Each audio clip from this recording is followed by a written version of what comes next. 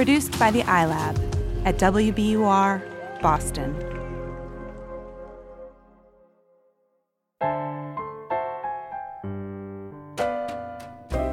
The universe has good news for the lost, lonely, and heartsick. Sugar is here, the both of us, speaking straight into your ears. I'm Cheryl Strayed. I'm Steve Almond. This is Dear Sugar Radio. Oh, dear song, won't you please share some bittersweet days with me? I check my mailbox every day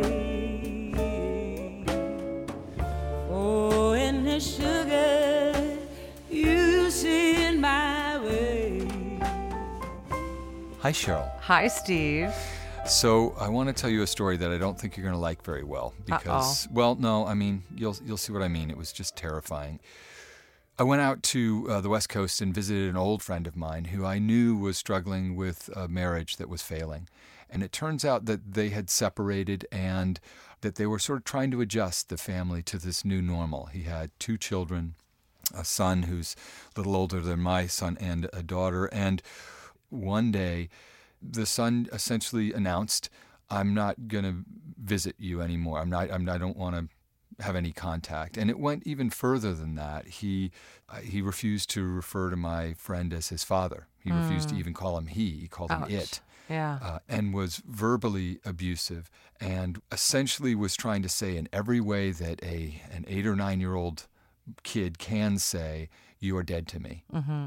And I was listening to this story. My friend was just wrecked by it. I mean, literally, I've never seen him so sad. And I was terrified because, Cheryl, you and I both know this is, as parents, we get that sometimes kids push away their parents in a way that's developmentally appropriate, whether it's a tantrum from a 3-year-old or a teenager slamming the door in your face. There's certain kinds of alienation, quote unquote, that are appropriate. Mm-hmm. They're trying to individuate, push their parents away. But this was something altogether different. Right. This was the dread fear that lives inside a parent that you will have that door slammed on you for good by a child. Yeah.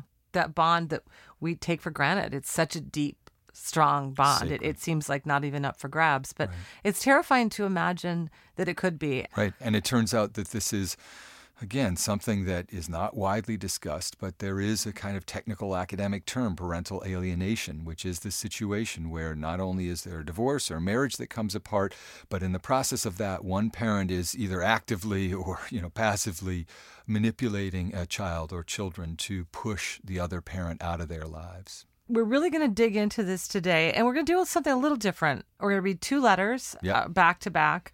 And then we're going to discuss them together because really they're both asking the same question. And we're going to talk to a national expert, somebody who's done a lot of research and work on this issue. Yep. Why don't you read the first letter, Steve? All right, let's do it. Dear Sugars, I'm a middle-aged father of 1 teenage girl. Within the last year, I ended my 20-year marriage after slowly coming to the realization it was a codependent relationship. It had been an unhappy union for the last decade, and in the last few years it had turned emotionally abusive. I knew it needed to end as far back as 10 years ago, but as so many do, I hung on. I'd like to say I did it solely for the benefit of my daughter, who was young at the time. But if I'm being honest, I stayed because the price of leaving seemed too dear. When a serious health scare shook me to my core, I knew I could no longer go on. As you once pointed out in an earlier podcast, I had to save myself. I ended my marriage, but in so doing I paid a terrible price, worse than I'd imagined all those years ago. Sugars, it has been nearly half a year since I've heard from my teenage daughter. She's angry and blames me entirely for the discord between her mother and me. She has that right. I resolved early on that it is wrong for a parent, either of us, to involve our child in the terrible game of he said, she said. I kept my side of the story to myself. My daughter has blocked me from all communication since leaving her mother. Emails remain unanswered. I cannot call. She's blocked me from her phone. I love my daughter dearly. I'm trying to give her the space she needs, but the silence kills me slowly, day by day.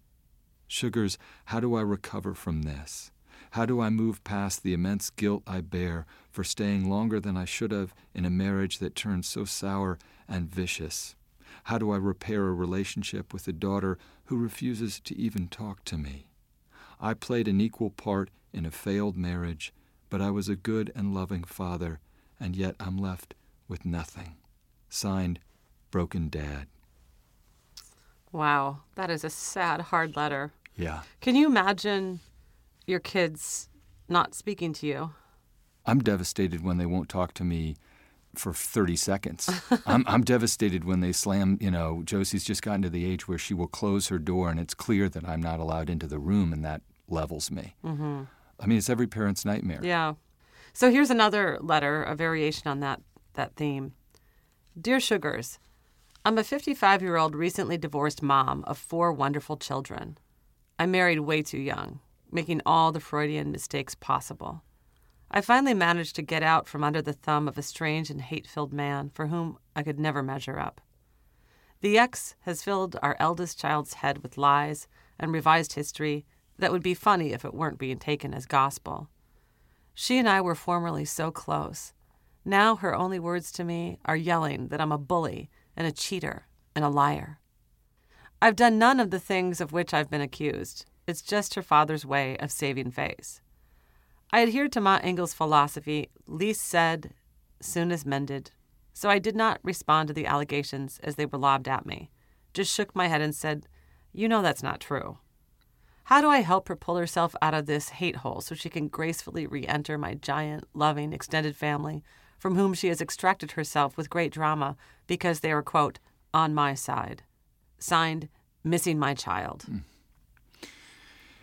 This is the nightmare here is that they're in a fight they don't want to be in. Mm-hmm. Both of these letter writers, as people do, more than half of the people who get into a marriage, eventually leave that marriage. And if there are children involved, the hope is you can hear the undercurrent of both of these letters. I don't want it to be a conflict, and I especially don't want that my side, their side, he said, she said, to filter down to the kids. Mm-hmm. And in both these cases, that has happened in really radical ways. Right. So, yeah, in the first letter, Broken Dad says that his daughter is a teenager. In the second letter, she doesn't say, but it sounds like a teenager to me, yes? Do you yes. think? So I wondered, too, as I read these, what I'm hoping is this alienation is temporary, and also, obviously both of these families are at a time of great turmoil. Right. And the kids also, as we know, teenagers, I love them. They're beautiful. They're powerful. They're creative and interesting. But they're going through so many hormonal changes, right. And they're volatile, even often in families that are not coming apart. And so I do wonder also how much age plays a contributing factor. Oh, I'm absolutely sure it does, but I'm equally sure that any kid who is existing in an ecosystem where one parent has left, there's a divorce, is suddenly, consciously and unconsciously, under a certain kind of pressure to decide who was right and who was wrong and why it happened.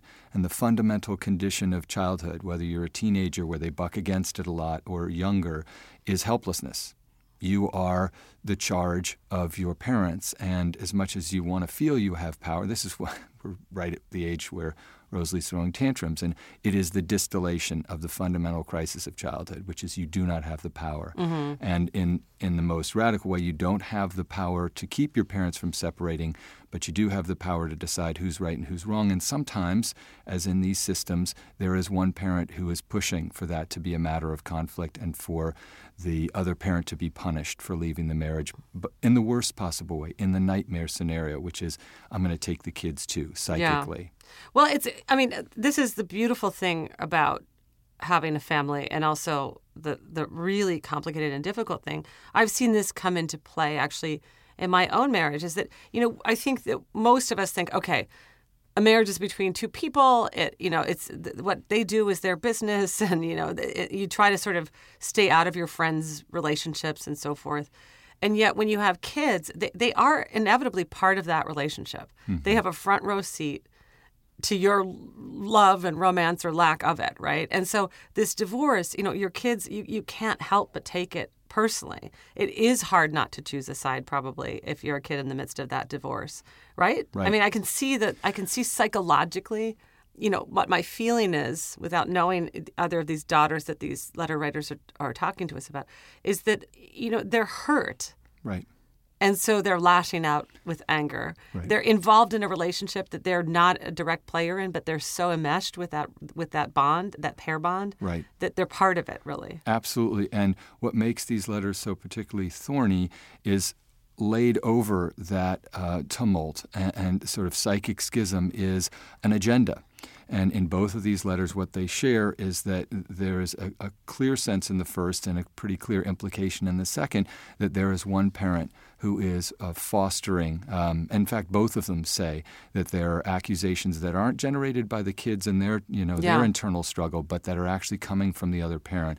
And this is why we are calling in an expert to help us with this. That's Dr. Richard Warshak, who's the author of a couple of books. He's a psychologist who's the author of the book Divorce, Poison, and also Welcome Back, Pluto, Understanding, Preventing, and Overcoming Parental Alienation.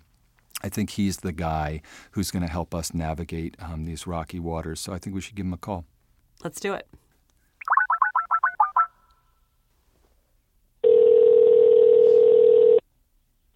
Hello? Hi, is this Dr. Warshak? Yes, it is. Hi, this is Steve Allman. I'm here with Cheryl Strayed. Hi. Hi, both of you. Hi. So, we're calling you because we are faced with a couple of letters that are really tough for us to try to parse because they are so extreme in not just in the breakup of the marriage, but in this active fostering of the conflict. I assume you read both the letters. I did. What are your thoughts? Can you tell our listeners a little bit about the idea of what parental alienation is? Well, parental alienation in the clear sense of the term means a situation where a child, even a grown child, develops a feeling of feeling disconnected emotionally from a parent. And in some cases, there's a good reason for it. If the parent really has wronged the child or treated the child in a harsh or abusive manner.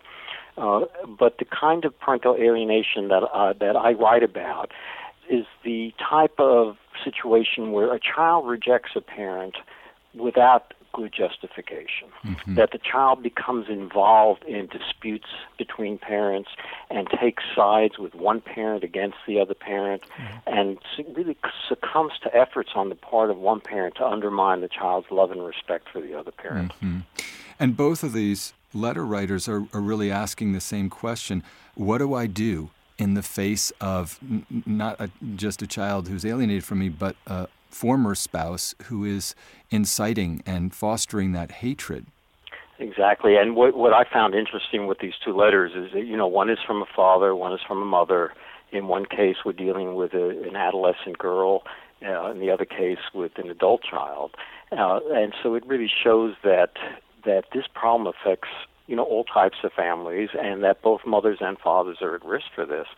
And I think your letter writers have both made the same most common mistake that parents in this situation do, which is that they're sort of hoping that time will heal the wound, and that taking the high road means to say nothing about what they see going on. That when they see the child succumbing to hearing only one side of the story, they leave the child in that situation. As the mother said, least said, soonest mended. And she was quoting Ma Ingalls, but Ma Ingalls' daughter, Laura, says it is still best to be honest and truthful. Wow, and that's great. Yeah, and that's the problem here, is that if children hear only one side of the story, then they're left to cope on their own with incomplete information that's resulting in the destruction of such an important relationship. So rather than take a passive approach in order to try to maintain or rebuild some harmony, I think it's important that parents in this situation step up and find some way to communicate the message to their children that I simply cannot accept being marginalized. And so I suggest a more active approach, but one in which you're careful not to put down the other parent, but find a way to communicate, look, there's another side to the story. You don't have to tell your side of the story, but you do need to introduce the idea that there is another side to the story, and that if you had all the facts, you would think differently. Certainly reminding the child of the relationship you had in the past, of all the things you've done for the child, reassuring the child there's nothing she or he could say that will ever end the relationship or keep you from loving the child. Mm-hmm. It sounds like both of these kids are pretty volatile and angry. Do you recommend face-to-face or letter writing, or how might you specifically reach out in these two cases? In the case of the broken dad, his emails aren't being answered, and his lawyers blocked him from communication. So one approach would be to try to use an intermediary. If there is anyone in the family who recognizes the terrible price that this girl is paying for her parents' divorce and will intervene and to try to help the child realize that she doesn't have to take sides in this, and it would be better for her not to, that the divorce is between the parents, and there's no reason why she needs to lose a parent as a result of the divorce. So if there's a relative who has the ear of the child, that person can sort of act as an intermediary. Otherwise, the father may need to use, opportunities, for example, where his daughter does need something from him, a permission slip signed, auto insurance paid, anything like that, where he can say that's fine, but I need to see you, make sure this is being used correctly. It's my responsibility as a father to make sure you have what you need, right. And so we need to meet. And although she'll maybe come to the meeting with a chip on her shoulder, it's still a beginning. My concern is that just as Broken Dad says that the silence is killing him slowly day by day, the relationship is dying as well. That the absence of contact is not allowing his daughter to see her dad and to be confronted with his love for her, and basically to be able to see him through her own eyes, that she's seeing him through the eyes of her mother, who's angry and who did not want the breakup, and the dad's taking all the heat for this, when in reality we know that most relationships that fail, each partner has some responsibility for the end of the relationship. And in this case, Broken Dad's daughter's blaming him entirely. But if he accepts it and hopes that with space, she'll come around, in the meantime, he's missing out on a lot of important events in her life, and she's missing out on having Dad there. He's not going to be in the photographs for graduation, for prom, those sorts of things. And I think the message has to be both with words but also in action, that our relationship is just too important for me to allow you to cut me out of your life. What happens when there is, a divorce that's clearly like, let's say the husband had an affair and a secret life was revealed, and then the marriage comes to an end. And when one of the partners is really angry, does feel betrayed, has reason to have those feelings, what happens in those cases when the kids take a side because it's reasonable to defend one of the parents? Well, that's right, Cheryl. That clearly, when the relationship ends, for example, as a result of an affair, then at least the precipitating event is the discovery of the affair, and that parent, bears responsibility for having betrayed a spouse, and then with all the ripple effects that creates. Even then, though, we wouldn't want children to identify the parent only with the worst mistake they've made.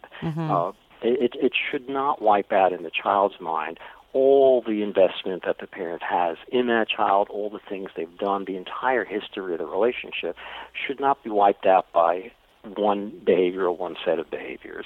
And in most cases, it actually isn't. That in most cases, despite the fact that one parent might have been more at fault for the failure of the marriage than the other, children don't take sides. They're not expected to, and they find some way to manage a relationship. Parents aren't perfect, and we all learn to accept our parents and continue to love them, despite things we might learn about them that are not, what we would have liked to hear. Right. It's a matter of balancing, the benefits versus the drawbacks of the relationship. Even, for example, even if your father has had an affair and that has resulted in a sudden and traumatic disruption of the family, that doesn't relieve the children's need for a father in their life. Right, of course, yeah. No, I think I was curious about that because the mother who wrote the letter, the missing my child letter, I think you're right that this eldest child probably is an adult. If she didn't say that the age, but she's 55 and she said she got married young. Right. What's a different dynamic with the child who's a grown up, him or herself?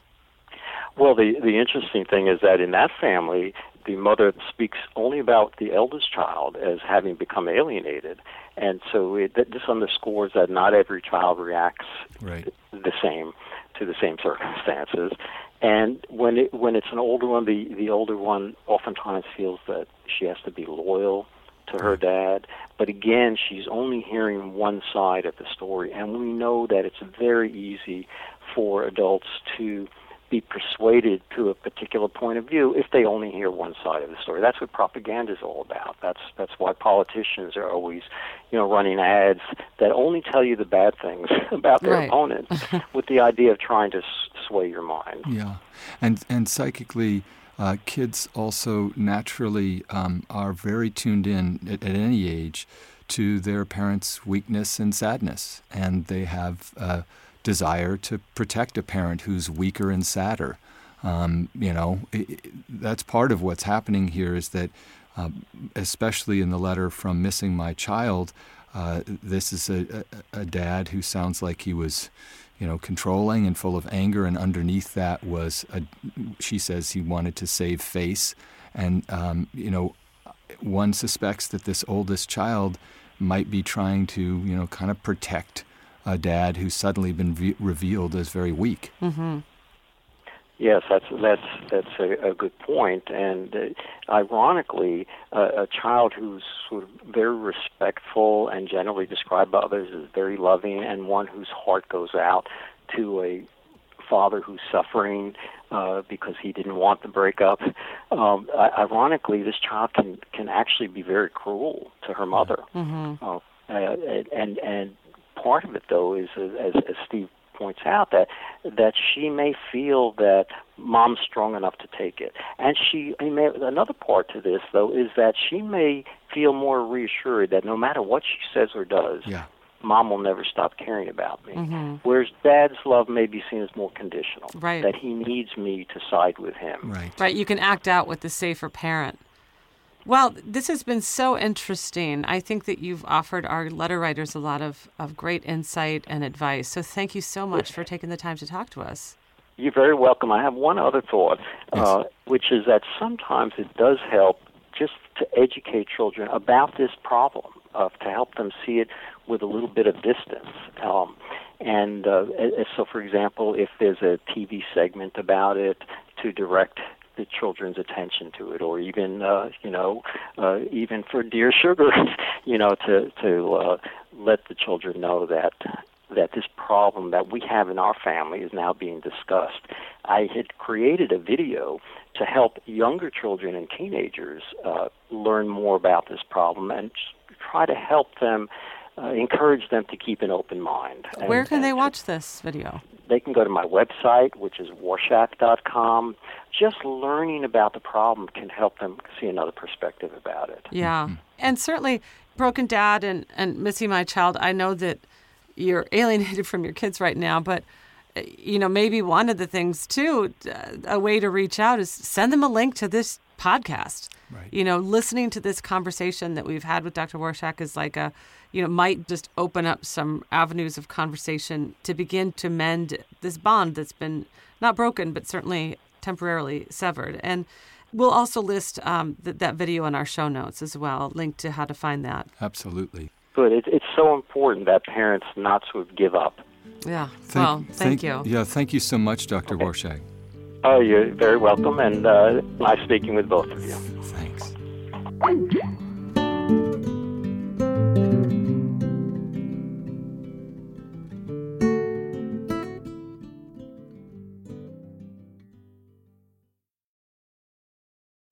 Support for Dear Sugars comes from BetterHelp. If you had an extra hour in the day, how would you use it? BetterHelp Online Therapy can help you figure out what's most important to you so you can prioritize it.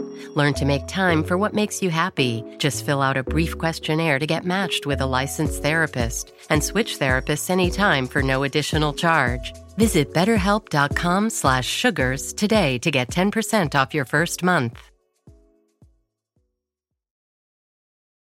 The world's clean energy future relies on ancient elements still in the ground. Without mining, there will not be a clean energy transition. But pulling them out of the ground comes at an environmental and human cost. Mining is intrusive, but the results are the building blocks for products that we use every single day.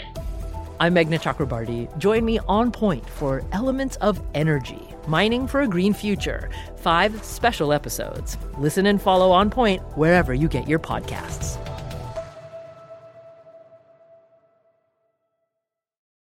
I'm so glad that, who knew that Dr. Warshak was also a Little House on the Prairie addict, that he was able to say, it's not Ma Engel's philosophy, Lee said, soonest mended, it's the response that matters, right? When Laura says, still best to be honest and truthful. And that's the counsel you could hear, These are parents who wisely do not want to fight with their exes. They do not want to fight, but they do need to fight for the love of their kids, and their kids need to see that. Yeah. In some ways, it's almost as if Broken Dad and Missing My Child, they received that message too well. That message, never say anything negative about your child's other parent. I think that that's a great value to hold and to honor. But I want to say, I think that there's also a way to speak plainly about some of the truths of your own life. People always ask me, how is it possible that your mom was able to talk to you about a father who was abusive and in the wrong without condemning him? Right. And, I was witness to that violence. So what happened is as I was growing up at various points along the way, I needed to talk to my mom about it so that I could make sense of it. Right. And my mother she didn't deny those negative experiences. She didn't say, no, you're not remembering correctly. Your father's great. She also didn't condemn my dad. She didn't speak ill of my dad. She would explicitly say, yes, your father made bad choices. He had an anger problem. But here are also the good qualities he had. Here are the reasons that we fell in love with each other. Here are the reasons we tried to work it out. She tried to sort of help me get a balanced view of what a relationship might be, which is full of positive and negative. Even my own parents' marriage had some positive attributes. And she also explicitly said to me, even really in the final days of her life, you can love your father. Please don't think that you need to turn away from that relationship in order to be loyal to me. Right. And what's interesting is I did feel loyal to my mother. I do feel angry that my father hurt my mother. But my mother excused me from that loyalty, okay? And so that I didn't reject my father because my mother wanted me to. Right. I rejected my father ultimately because I needed to make a healthy decision about my own life. Right. But I tried to have a relationship with my father. I explored that relationship well beyond my mother's life. And so I think that that's, something for these letter writers to really think about, is that there are going to be ways that you can speak truthfully about your marriage without condemning your spouse, but yet also saying, look, life is more complicated than you might be, seeing right now. Right. The overriding message is that if you're not fortunate enough to have a parent as gracious as your mother, Cheryl, if there is a parent who wants to make that marital discord essentially get in the way of the relationship, the parent who is being alienated has to impress upon the child, even if it doesn't take root immediately, this is not about the marriage and the marital discord. It's about my love for you and the moment and the moments when you're ready to love me back. The one thing I can say that is quite beautiful and sort of redeeming in all this is that story I mentioned earlier about my friend who was devastated by his son pushing him away in really extreme ways. That dad refused to go away. And he said to his son over and over and over again, I love you, I'm here, I love you, I'm here. Call me this, do this or that to me, hurt me, stick the dagger in as deep as you want because you feel wounded, but I'm not going away and I love you. And miraculously enough, he said, it's been repaired. He's come back to me. Yeah, it doesn't mean everything's perfect, but they are, again, like love prevailed. Yeah, well, and these are bonds. They don't die easily. Right. And it's because it's a primal bond. Those relationships we have with the mother and the father are essential to us, and they, in so many ways, especially early on, define who we are and what we think of ourselves and what we think of the world and of others. Right. It's so important in this moment for missing my child and for broken dad to get the message across by email, by an intermediary, directly, however you can do it. My love for you is sacred, it's permanent, it's not going away, and I am eagerly awaiting with an open heart the moment where you are ready to enact that love with me. Good luck. Please write to us and let us know how things progress. Yeah, please do. Dear Sugar Radio is produced by WBUR. We're produced and edited by Lisa Tobin. We're recording in Portland, Oregon. Our engineer is Josh Millman of Talkback Sound and Visual. Our theme music is by the Portland band Wonderly. Please listen and subscribe on iTunes. And if you like the show, leave an iTunes review. We really appreciate that. And you can write to us at dearsugarradio@gmail.com. That's right. And people can also follow us on Twitter at Dear Sugar Radio.